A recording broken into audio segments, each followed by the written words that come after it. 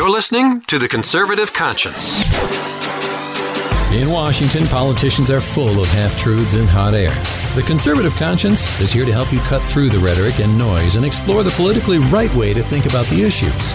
You'll dive into one of the most insightful conservative minds in America. Conservative Review Senior Editor Daniel Horowitz. Using pure common sense and ignoring the groupthink, Daniel breaks down the major issues in Washington. You are now entering The Conservative Conscience. And welcome back to The Conservative Conscience here on Westwood One. This is your host, Daniel Horowitz, in the house on February 22nd. And indeed, this is George Washington's actual birthday. I believe his 286th birthday. So happy birthday to our founding father. And boy, was he ever prescient in his ominous warning. One of his last famous words, pearls of wisdom that he gave us before retiring during that unbelievable farewell address that should be required reading in every public school in America, where he warned about factions and political parties. And where we are today is caught between two political parties that are essentially one party, and the further to the extreme alt-left one moves, the further extreme the other one moves, but still points to the nominal differences that things could always get worse as a means of getting us to continue this scam, rather than finally breaking out of it and giving over to the American people affirmatively what we do stand for. What is our vision? A lot of people are asking me, hey, Daniel, are you at CPAC? Could we meet up? And look, I'd love to meet a lot of people, and I understand, this has become a self-fulfilling thing because everyone meets every year, so it's kind of a good hub to make connections. But, CPAC over the years has become a teeny bopper session of a bunch of young libertarian-minded whatevers. They're not having this discussion we need to have. What we should be having is this new contract with America, a new strategy for the recognition of the fact that Republicans control all three branches of government, and for the first 2 months of this year did absolutely nothing but codify everything of the Democrat agenda and pass a budget bill worse than almost anything passed during the Obama years. To deal with all the crises we have in this country that, unlike Parkland, is a federal responsibility that is redressable through the political system, through public policy, that's often, as bad as the school shootings are, even worse crises we're going to get to today. The gang crisis, the opioid crisis in our cities as a result of DACA, as a result of sanctuary cities and open borders that Congress refuses to address, that Trump is parsimoniously addressing in the right way, but just declines to fully use his leverage to demand from Congress the right course of action, to leverage his veto in the right way. We're not having that. It's a bunch of speeches and symposiums and whatever. It's kind of meaningless. Now, there are some good speeches.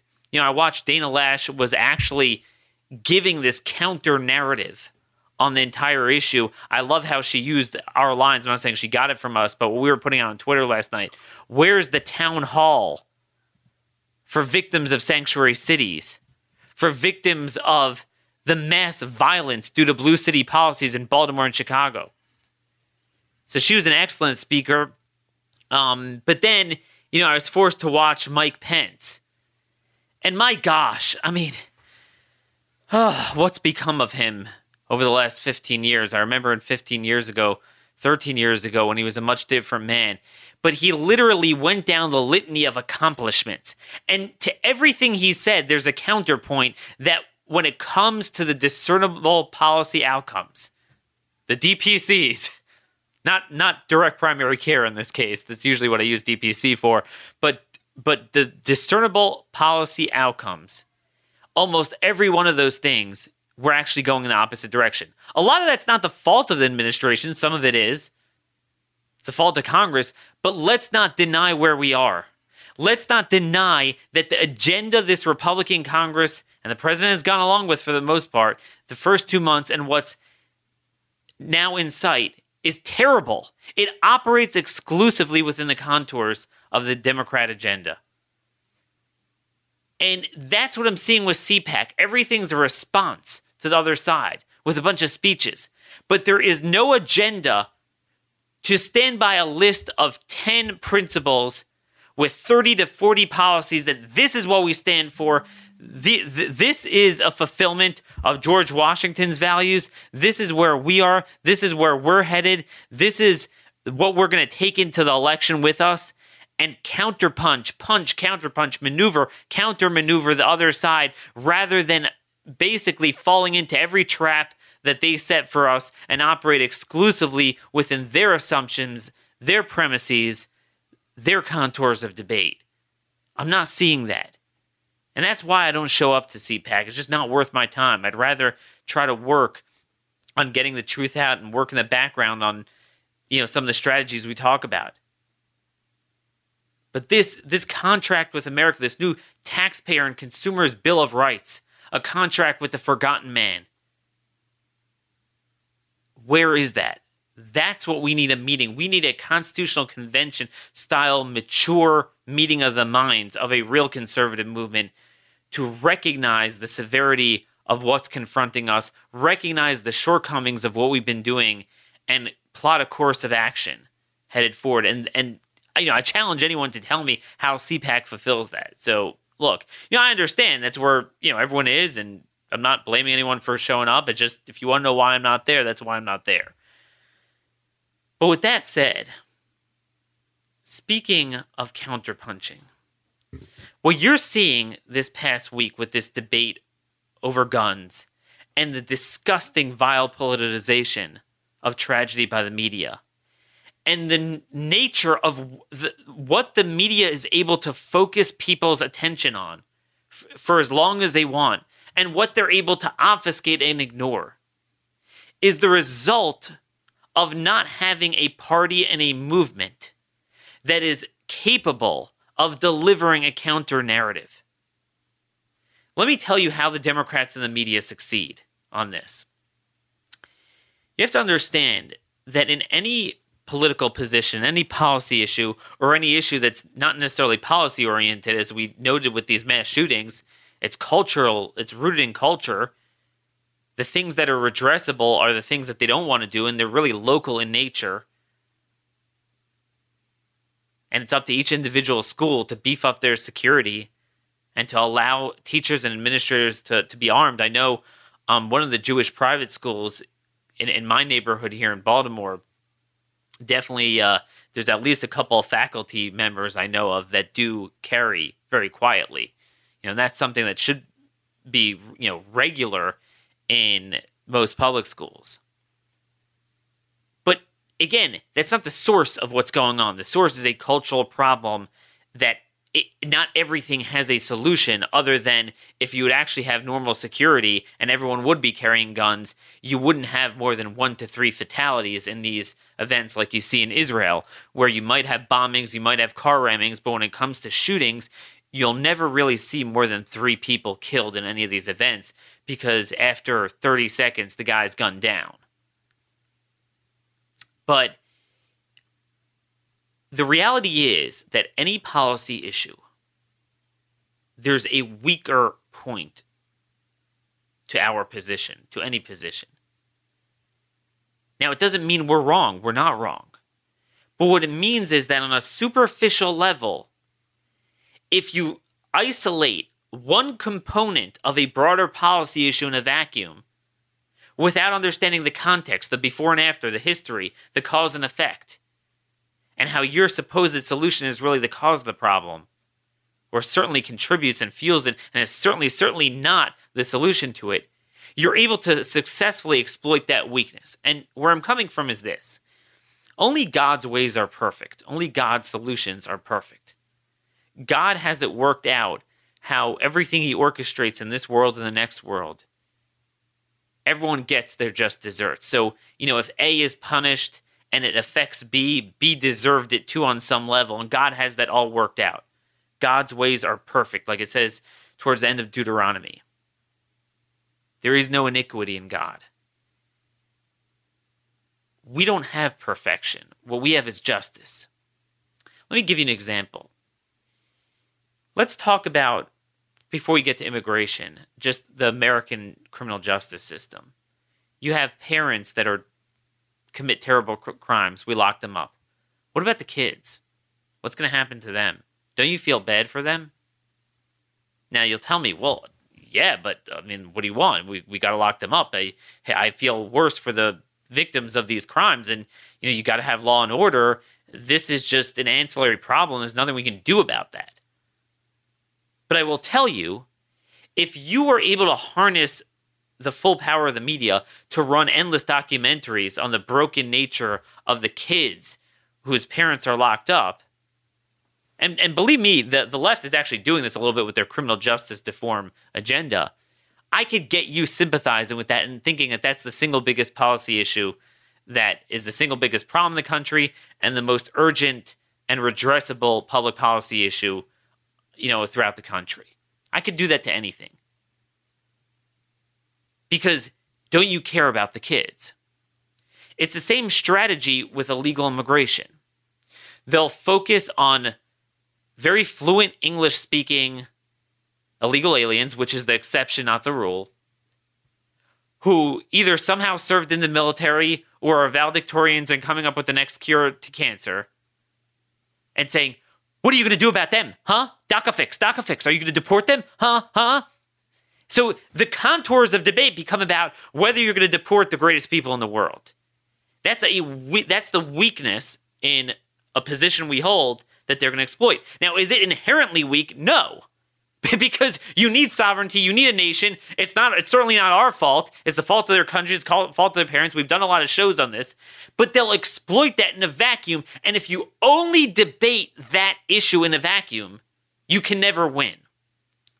And this is where I want to land on with guns and tie back to immigration as well. Why we're losing. Because Republicans are incapable of rhetorical jujitsu and then opening up their own offensive fronts on other issues that are different but really tie in to the issue the left is trying to focus you on. It's like if you had picture a boxing match.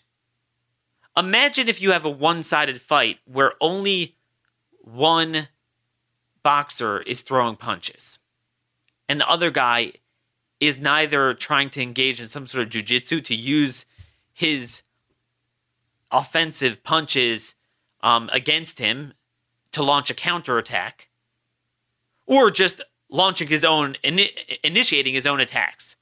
There's no, separate standalone attacks and there's no counterattacks. You will never win that match. You might once in a while get a good defense and get a good block, but inevitably he's going to land punches on you. Whereas if you're constantly attacking and counterattacking, for every punch he throws, you're throwing a punch too, and he has to deal with that. So you cannot win a debate.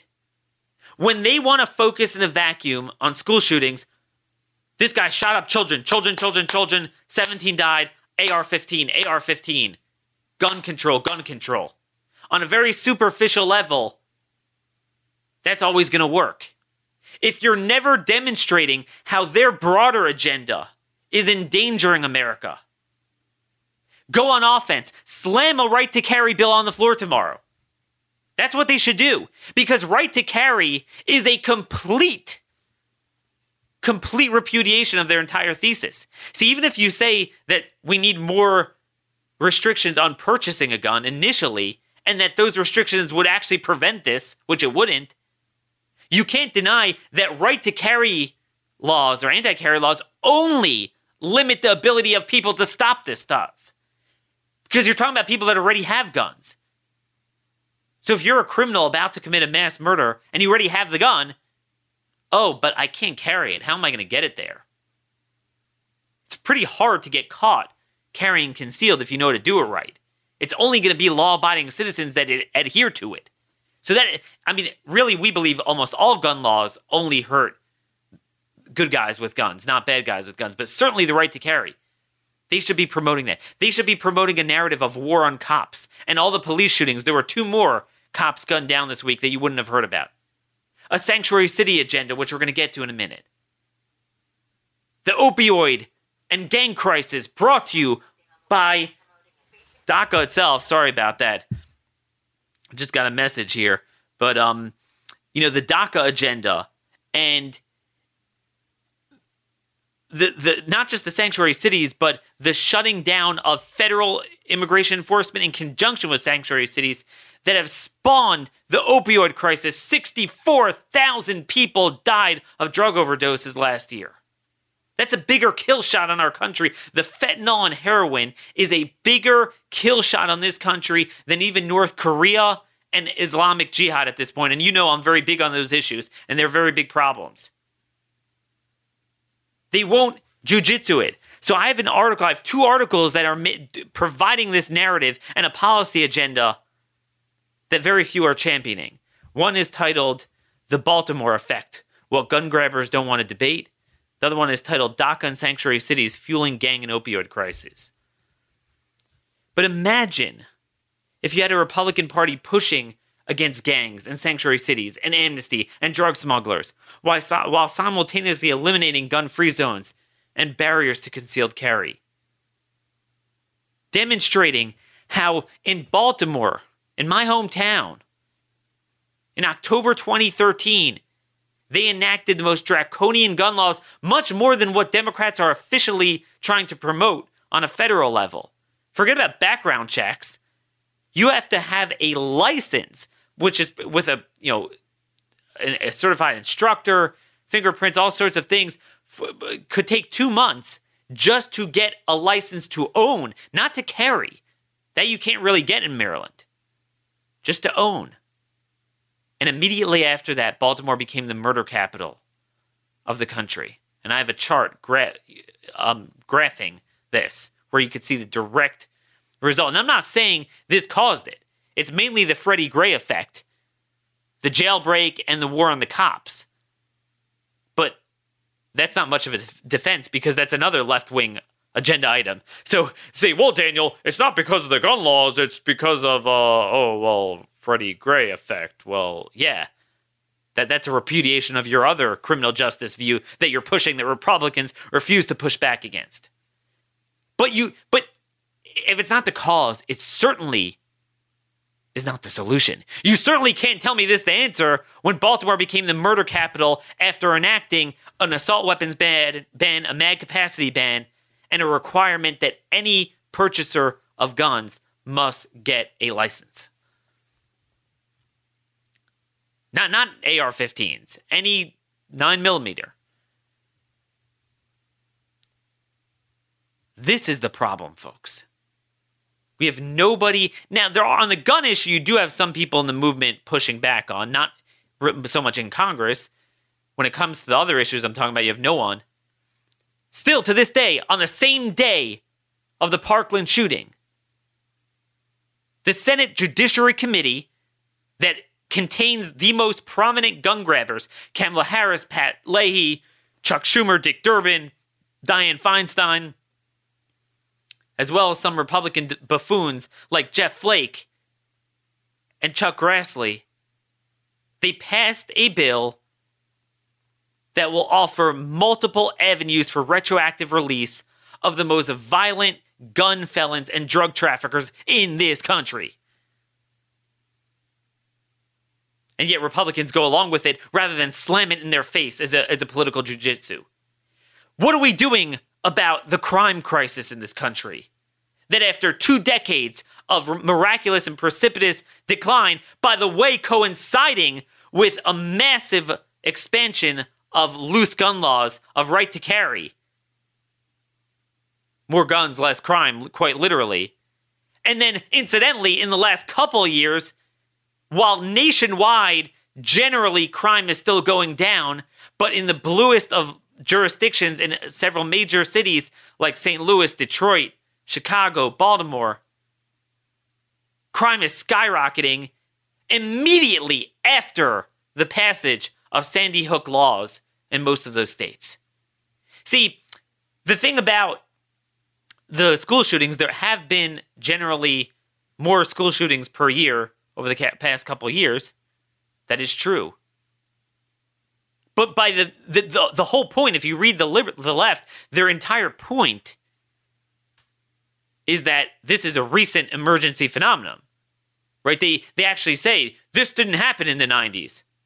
So that's a repudiation of their whole argument because most of the loose gun laws are not recent. They were in the 90s, early 2000s.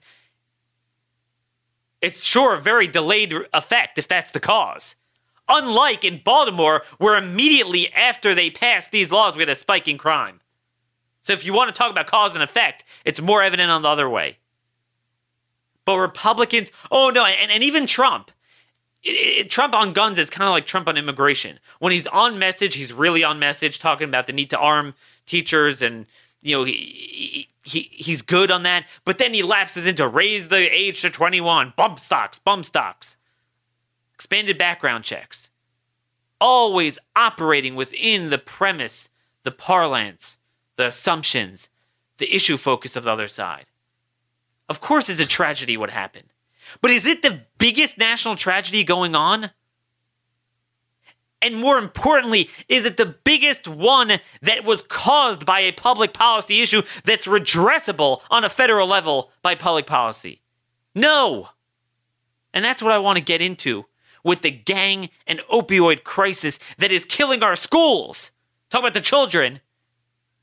Where are the town halls on this? On the sanctuary cities, on the gangs, on DACA agenda. Instead, we're saying DACA's the solution. We need DACA. Even Trump is saying that. I have an article out demonstrating how the DACA amnesty in particular, and I graphed this on a chart as well, was the impetus for the worst gang and opioid crisis in American history. That's a kill shot on our country. Nothing else matters until that's addressed. Yet there's no agenda to address this. But before I get into the issue, I just want to close the loop on my thesis for today. Our political thesis, before we get into the policy. When you don't have a party and a movement opening up new fronts and making a big deal out of this and putting the other side on defense on these issues, there's no way you're going to win, because they're always going to exploit tragedy on their side on a very superficial level to score points, and you're not going to be able to win. It's like trying to shield your face against a ground and pound. You got to counterattack. And they're not doing it. Again, I promise to get to some of the substance here of this article I want to talk about with immigration. But I want to talk about Lindsay Ann Oaks. I don't know anything about her, partly because there is nothing about her. She's the mother of that 3-year-old child last week. She was traveling with him to a trauma center. I don't know why. If it was urgent, if it was an emergency or not, but was traveling to a hospital in Winston-Salem, North Carolina. They're from Weiss, Virginia. And an illegal alien drunk driver with a fellow illegal alien passenger crashed into the ambulance. It turned over, and the 3-year-old was killed. Now, there were only about 2 articles on the entire web. One was the UK Daily Mail, of course, UK paper. Maybe another one was local that even said the name of the mother was Lindsay Ann Oaks. So I did an article on this. And then a week later, I figured, let me see if there's an update to see the criminal history of this illegal alien. Just like we usually find out. We found out with the illegal alien who killed Colts linebacker Edwin Jackson and his Uber driver in Indianapolis the week before. We found out he was released by a sanctuary in California and went on to Indiana to kill another citizen. That's usually what happens here. They're repeat offenders, they're deported previous times, and they're here either because of Obama's suspension of enforcement, sanctuary cities, or the mixture of the two, both on a state and federal level. And I Googled Lindsay Ann Oaks, and I Googled the name of the illegal alien. I forgot his name. And you know what? The first article that came up was my article. Nothing new. You will not find a clamor in the media to get a hold of Lindsay Ann Oaks. and have her go in front of a camera and shame members of Congress and say, how many of these have to happen before you, quote, do something about sanctuary cities, before you do something about the 10 to 20 items you promised us on exterior and internal border enforcement. And again, unlike guns, there is something to do. This is all public policy. Immigration is 100% elective. It's the most redressable criminal justice issue because you could get rid of them immediately and you could prevent them from coming. You could clamp down on them. They don't have the freedoms Americans have. And it's all caused by DACA and sanctuary cities and Obama's suspension of enforcement that Trump is starting to turn the corner on, but there's still a lot more to do. And again, with sanctuary cities, that's been taken out of his control by the courts, which is another thing we have to address.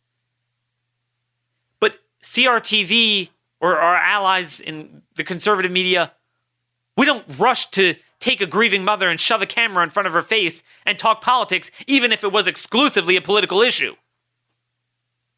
You know, legal immigration is not a right. No immigration is a right for that matter. But on the other hand, the right to self-defense is not just in the Second Amendment, it predates the Second Amendment. It's a natural, unalienable right. But you don't hear about it.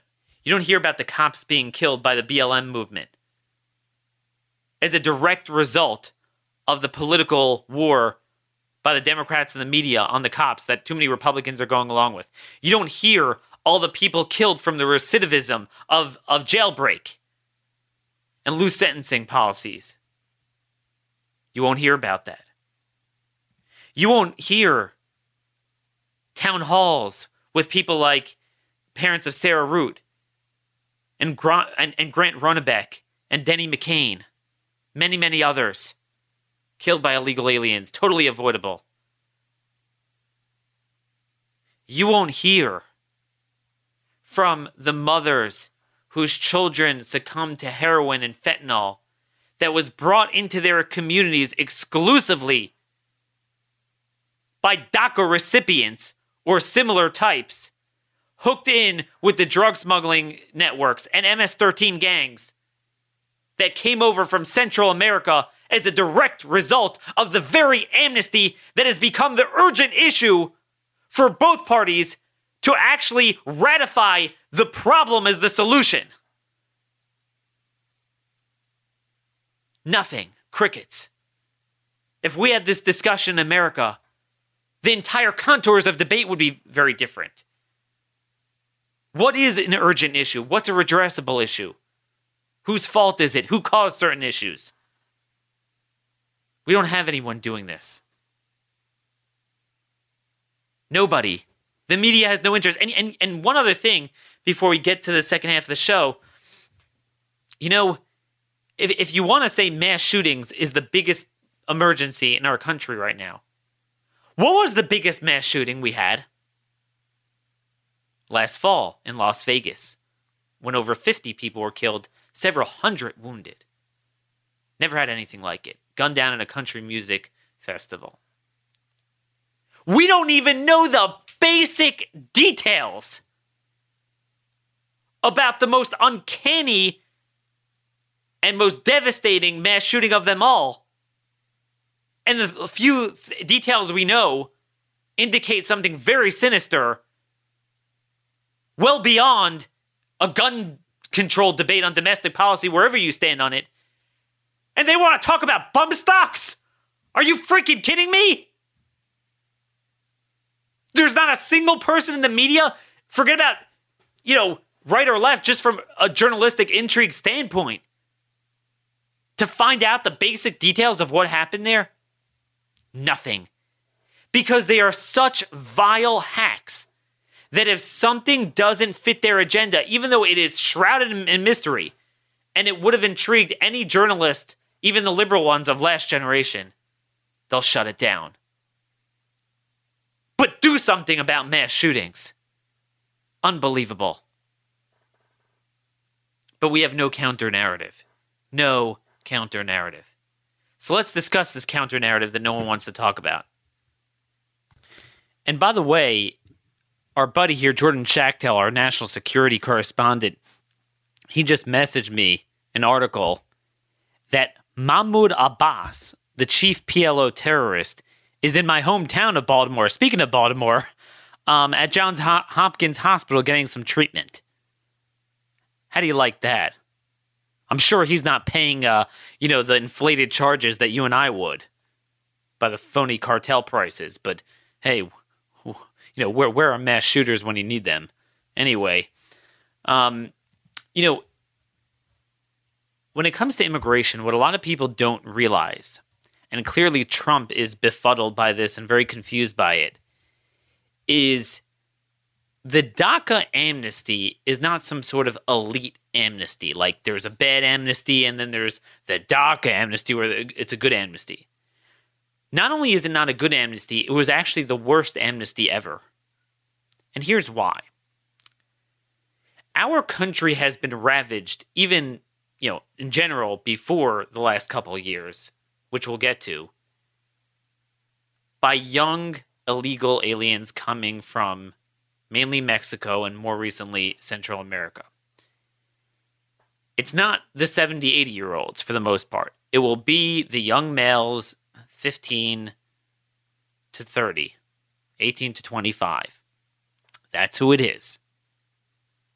When you issue an amnesty under the guise of if you come here as a child, at the prime gang recruiting age, by the way, you will never be deported because we don't have the heart to deport you because we have a lot of heart. We have a lot of heart. I want you to remember that. We have a lot of heart. So we don't deport you. And you're going to get amnesty. Well, guess what happens? At least 300,000 Central Americans came over. And let me tell you, they were bad hombres, worse than ever. There's a reason why, according to DHS, 30% of the ones that they didn't release, they're holding, have ties to MS-13. So our buddies at Center for Immigration Studies, and by the way, let me just say, it's one of the few think tanks / conservative organizations that do good on their stated mission statement and actually, productively move the debate forward. Yeah, Stephen Camarata, Jessica Vaughn, Mark Krikorian, lots of friends there. Jessica Vaughn is just really a terrific human being, brilliant scholar. I should get her on the show one day.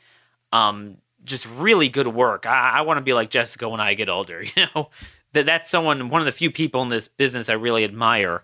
Really knows what she's talking about. Really understands immigration from the law enforcement standpoint, and is an expert in sanctuary cities. She did an entire report on how she did two things, and I spotlight them and juxtapose them together.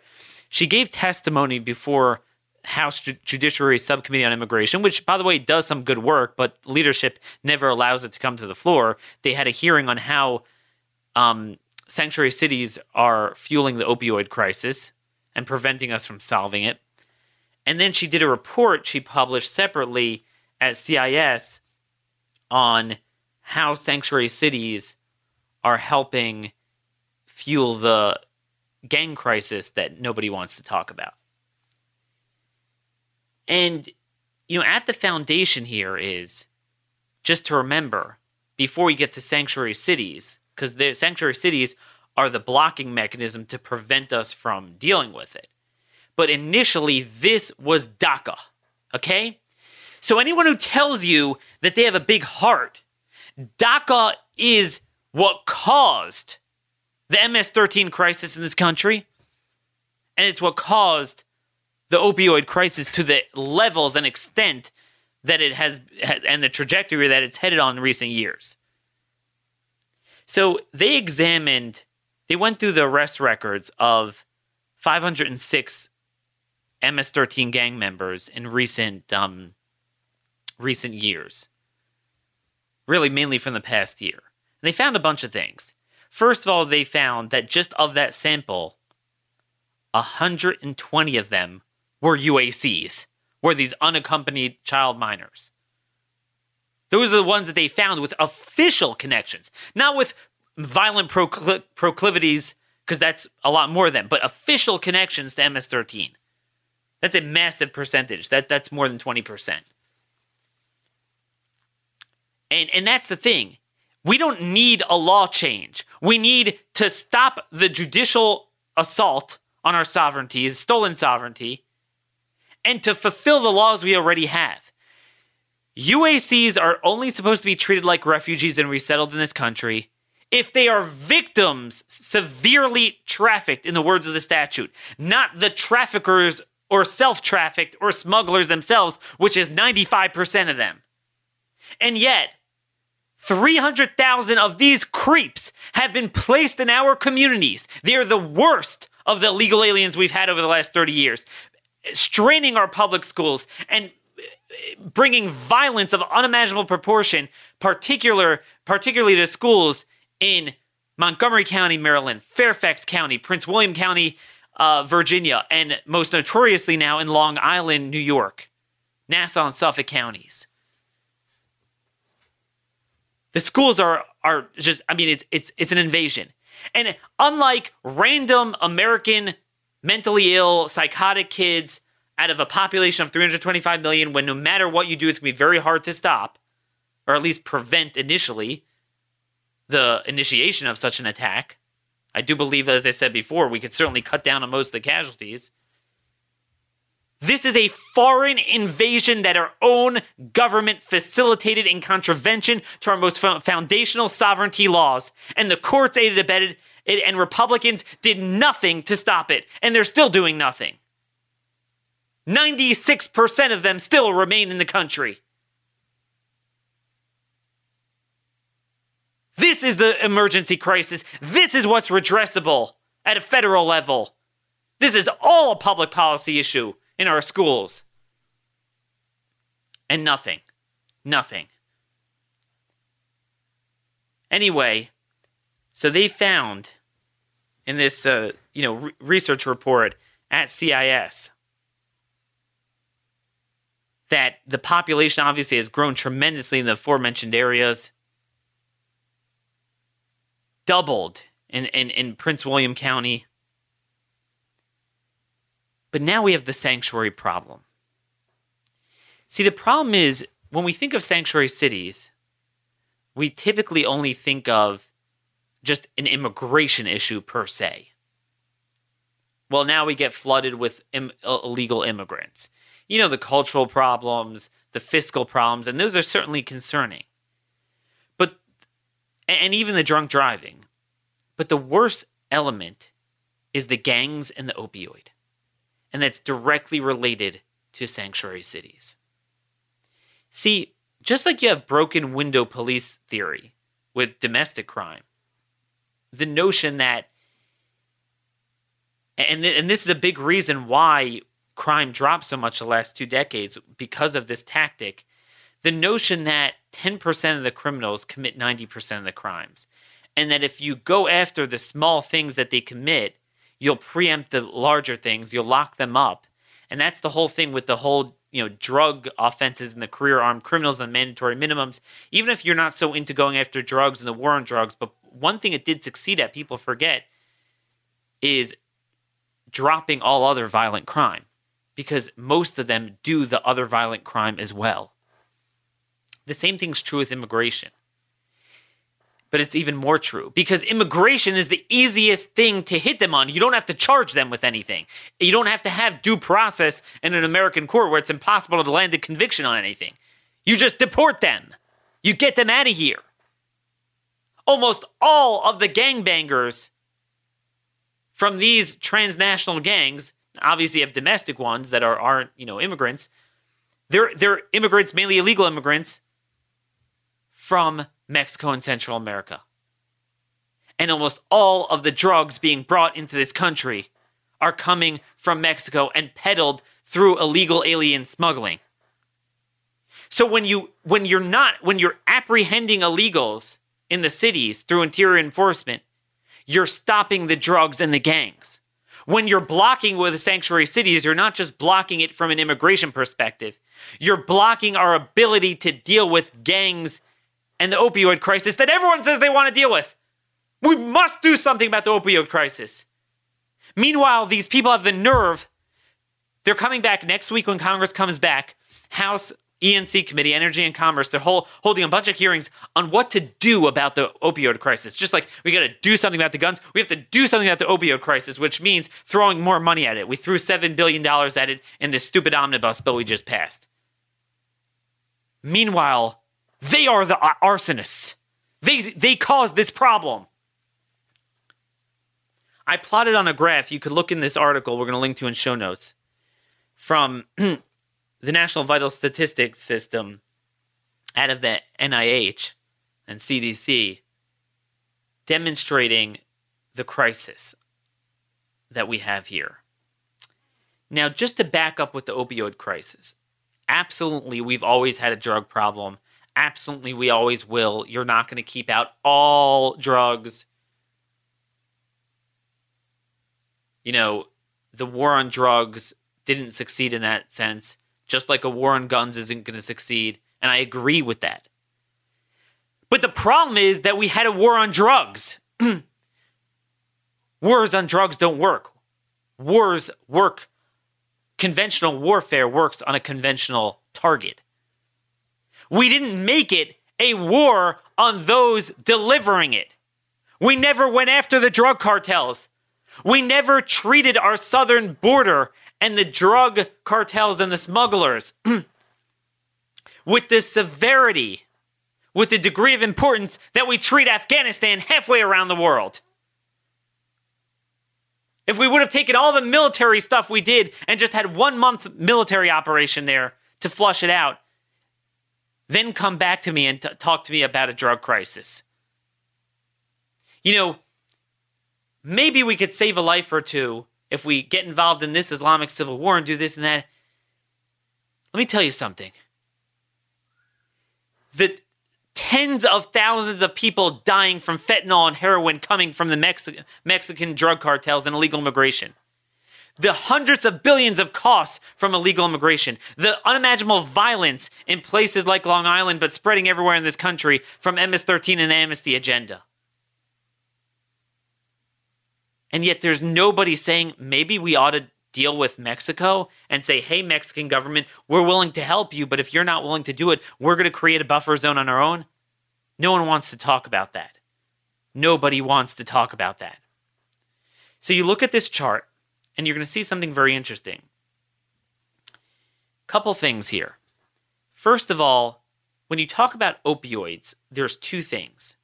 There's the prescription drug aspect with all the OxyContin derivatives, and then there's the illicit drugs. Most prominently, it was meth for a while, but most prominently heroin, fentanyl, and all of its, offspring. Yes, we do have a problem with prescription drugs in this country. And yes, as I've noted before, a big part of it is the Medicaid expansion and the lack of a free market healthcare system that actually is functioning. Everything we have wrong in healthcare is an offshoot of the fact that it's not a functioning market. But let me tell you this. People focusing on the prescription drug aspect, they're missing the point. Look at the numbers. Of the 64,000 who died in 2006, and undoubtedly that number is much higher in 2017, but we don't have the data for, 78% were illicit drugs mainly brought here from Mexico. So it's not an even thing. Now, of course, there's a connection because, you have the people that get addicted initially through the opioids that are prescription-based, and then it creates a demand and a cultural push for the heroin and other stuff, and fentanyl. But the heroin and fentanyl supply side is only brought because of a dereliction of the most sacred duty of the federal government to protect our sovereignty and our borders and enforce immigration laws. You look on this chart and you see, I plot the line on a graph. Obama shut down immigration enforcement in 2011, shut down the 287G program, which is the glue that binds together the local and federal enforcement that was so successful in rooting out MS-13 gangs that almost eradicated MS-13 under the Bush's second term when he started 287G. and DACA in the summer of 2012, that is when the heroin and fentanyl crisis took off. You look at the prescription drug thing, and that's the thing. It's not just that it's much less of a crisis. The trajectory is kind of flat. The trajectory of heroin and even more fentanyl is insane. It's a straight line up immediately after that. Because what happened? What happened was, both on the gang side, MS-13, and on the drug smuggling side, and the two definitely overlap a lot. What happened was, they had a massive new supply of mules and everyone up and down the drug supply chain through the UACs, through these 300,000 children that we had a heart for to bring into our country. Let me read to you from Jessica Vaughn's report. One MS-13 clique leader in Frederick, Maryland, who had received a DACA work permit and was employed as a custodian at a middle school in Frederick, Maryland, which used to be a beautiful refuge from Baltimore, 45 minutes west, and has now become a cesspool because of illegal immigration, and who was recently incarcerated for various gang-related crimes, reportedly was told by gang leaders in El Salvador to take advantage of the lenient policies on UACs to bring in new recruits, knowing that they would be allowed to resettle in the area with few questions asked. Several of these unaccompanied minors now have been arrested and incarcerated for various crimes, including a vicious random attack on a sheriff's deputy in 2015. That's your supply. You want to know, everyone wants to talk about healthcare and doctors and pharmaceuticals, and there's what to talk about in healthcare. But that's nonsense. That's a drop in the ocean relative to the magnitude, the numbers, and the trajectory and timing on the illicit side with heroin and fentanyl, and that all took place after the UAC crisis. Nobody's making this connection but Jessica Vaughn and several others at this hearing, and I sought to highlight it in this piece.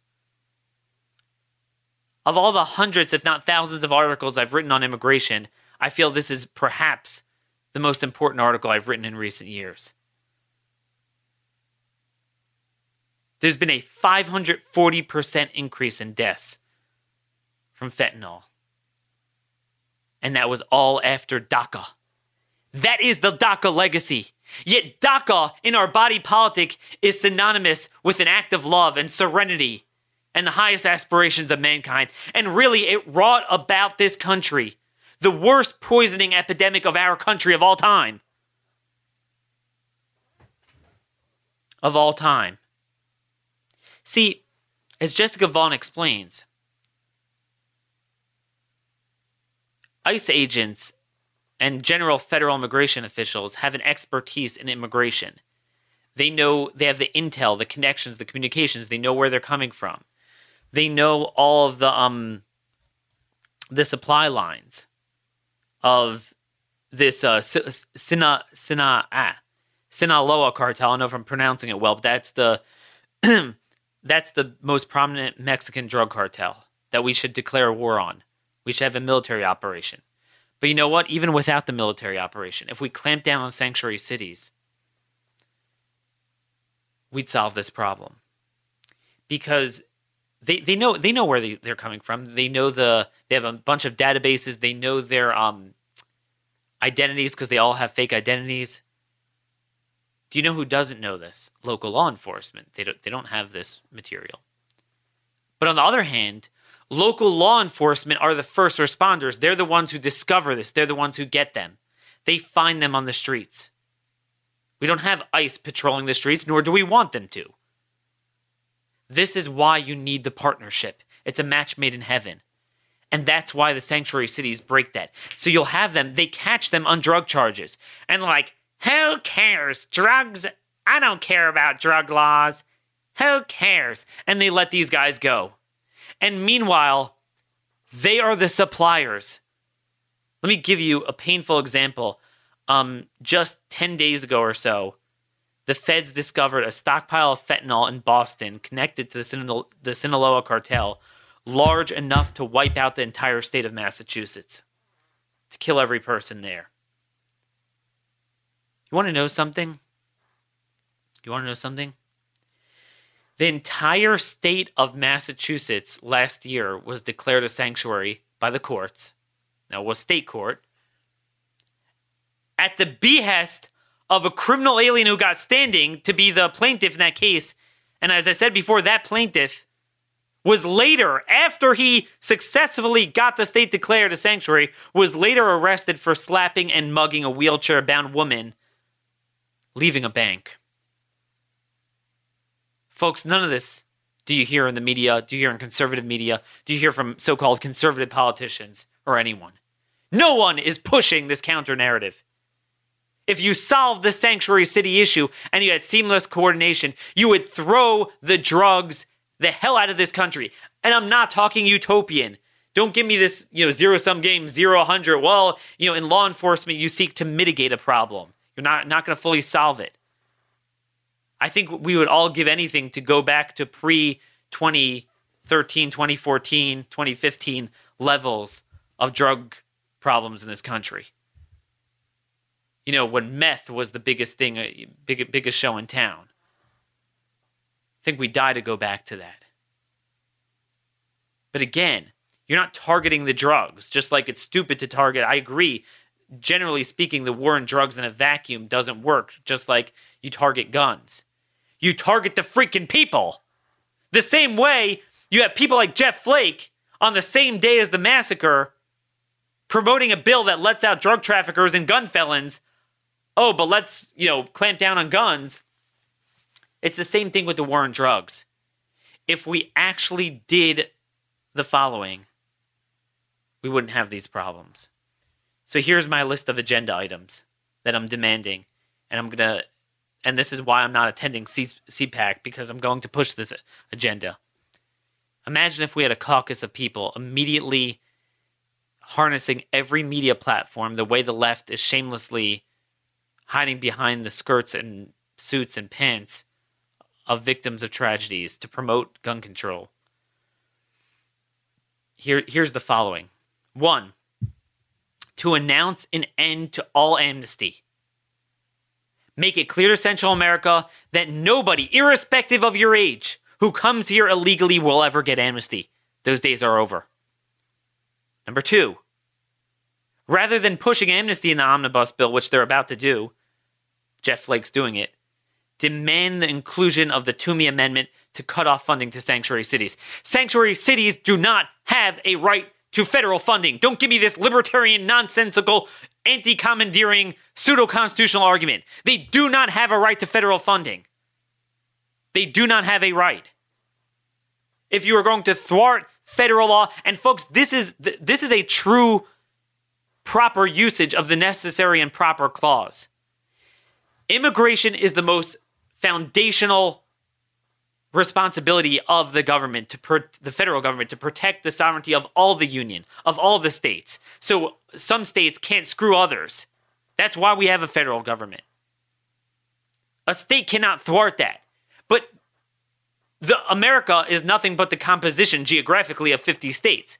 There's no such thing as federal territory and state territory, per se. So by definition, illegals and the gangs, and they're going to be spread out among the cities in our 50 states.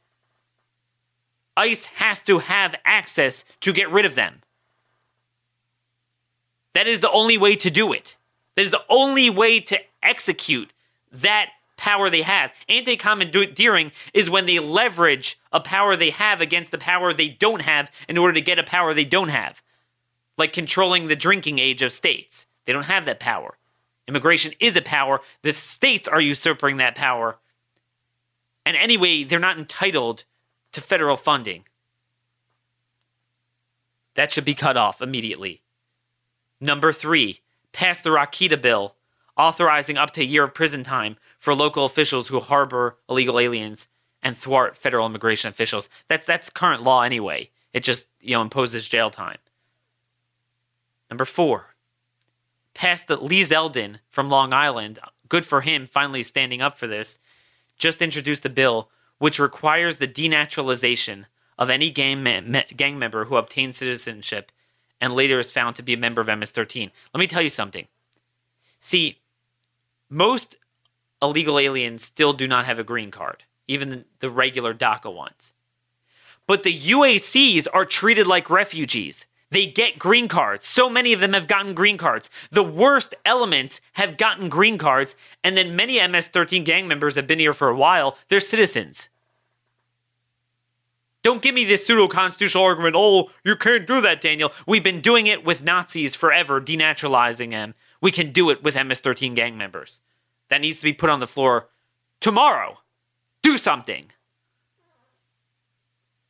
Immediately pass the Davis-Oliver Comprehensive Interior Enforcement Bill. It reinstates all the cooperation with local law enforcement, enables local law enforcement it deputizes them to enforce the law. It does some minor things on the courts. Lots of good things, named after 2 cops who were killed by illegal aliens. No one wants to meet with their wives. This bill has passed the House Judiciary Committee twice. And yet for 3 years, leadership has refused to bring it to the floor. Do something. What's it going to take? How many people have to die needlessly from an elective policy that's shoved upon this nation? Number 6, expand expedited deportation for all criminal aliens. Why does it take forever to get even the worst elements out of this country? Why do they have court dates? Expedited deportation is barely used statutorily and needs to be expanded to almost everyone. Throw them out of here. That's how it was done until this nonsense started the last couple decades. Number 7. Pass a statute explicitly authorizing states to kick out illegal aliens from their schools. To get around the stupid courts. There is no reason our children should have to sit in classrooms with these people, suffer from the bilingual education, the cultural problems, the violence problems, and the crushing financial burden. What about the children? Number 8. Completely remove immigration policy from the jurisdiction of Article 3 courts and have it handled exclusively by administrative judges as it should be. Number 9. Trump must follow through with his executive order to properly interpret the law governing unaccompanied child minors, unaccompanied alien children, so that only those who are severely trafficked, which is very few of them, will be resettled. Everyone else should be deported immediately. And number 10, finally, treat the Mexican border, not just the border wall, not just drones and technology and border agents and infrastructure and roads that everyone talks about. But treat the Mexican drug cartels with the military operation they demand. Nobody should disagree. It's not even about immigration. It's about the drug crisis. Stop it. The violence, the gangs. Why can't we all agree on that? Why can't we all agree on a sovereign nation? Why do we have to suffer from the criminals and drugs and poison of another country when we have so many tools to stop it? Let's talk about this. And then we can talk about denying Second Amendment rights for Americans. Folks, I'm going to be working more on this. I hope to have Dave Bratt on our show to talk about some of this, some of our taxpayer and consumer bill of rights for the forgotten American that we're still working on. We're going to get his take on it. A lot of these items will be incorporated. Thank you so much for listening. Spread the word far and wide. Please help me with ideas on how to implement this, how to get this out more, and how to stand up for the forgotten American. Once again, happy birthday to George Washington. God bless y'all. This has been another episode of The Conservative Conscience.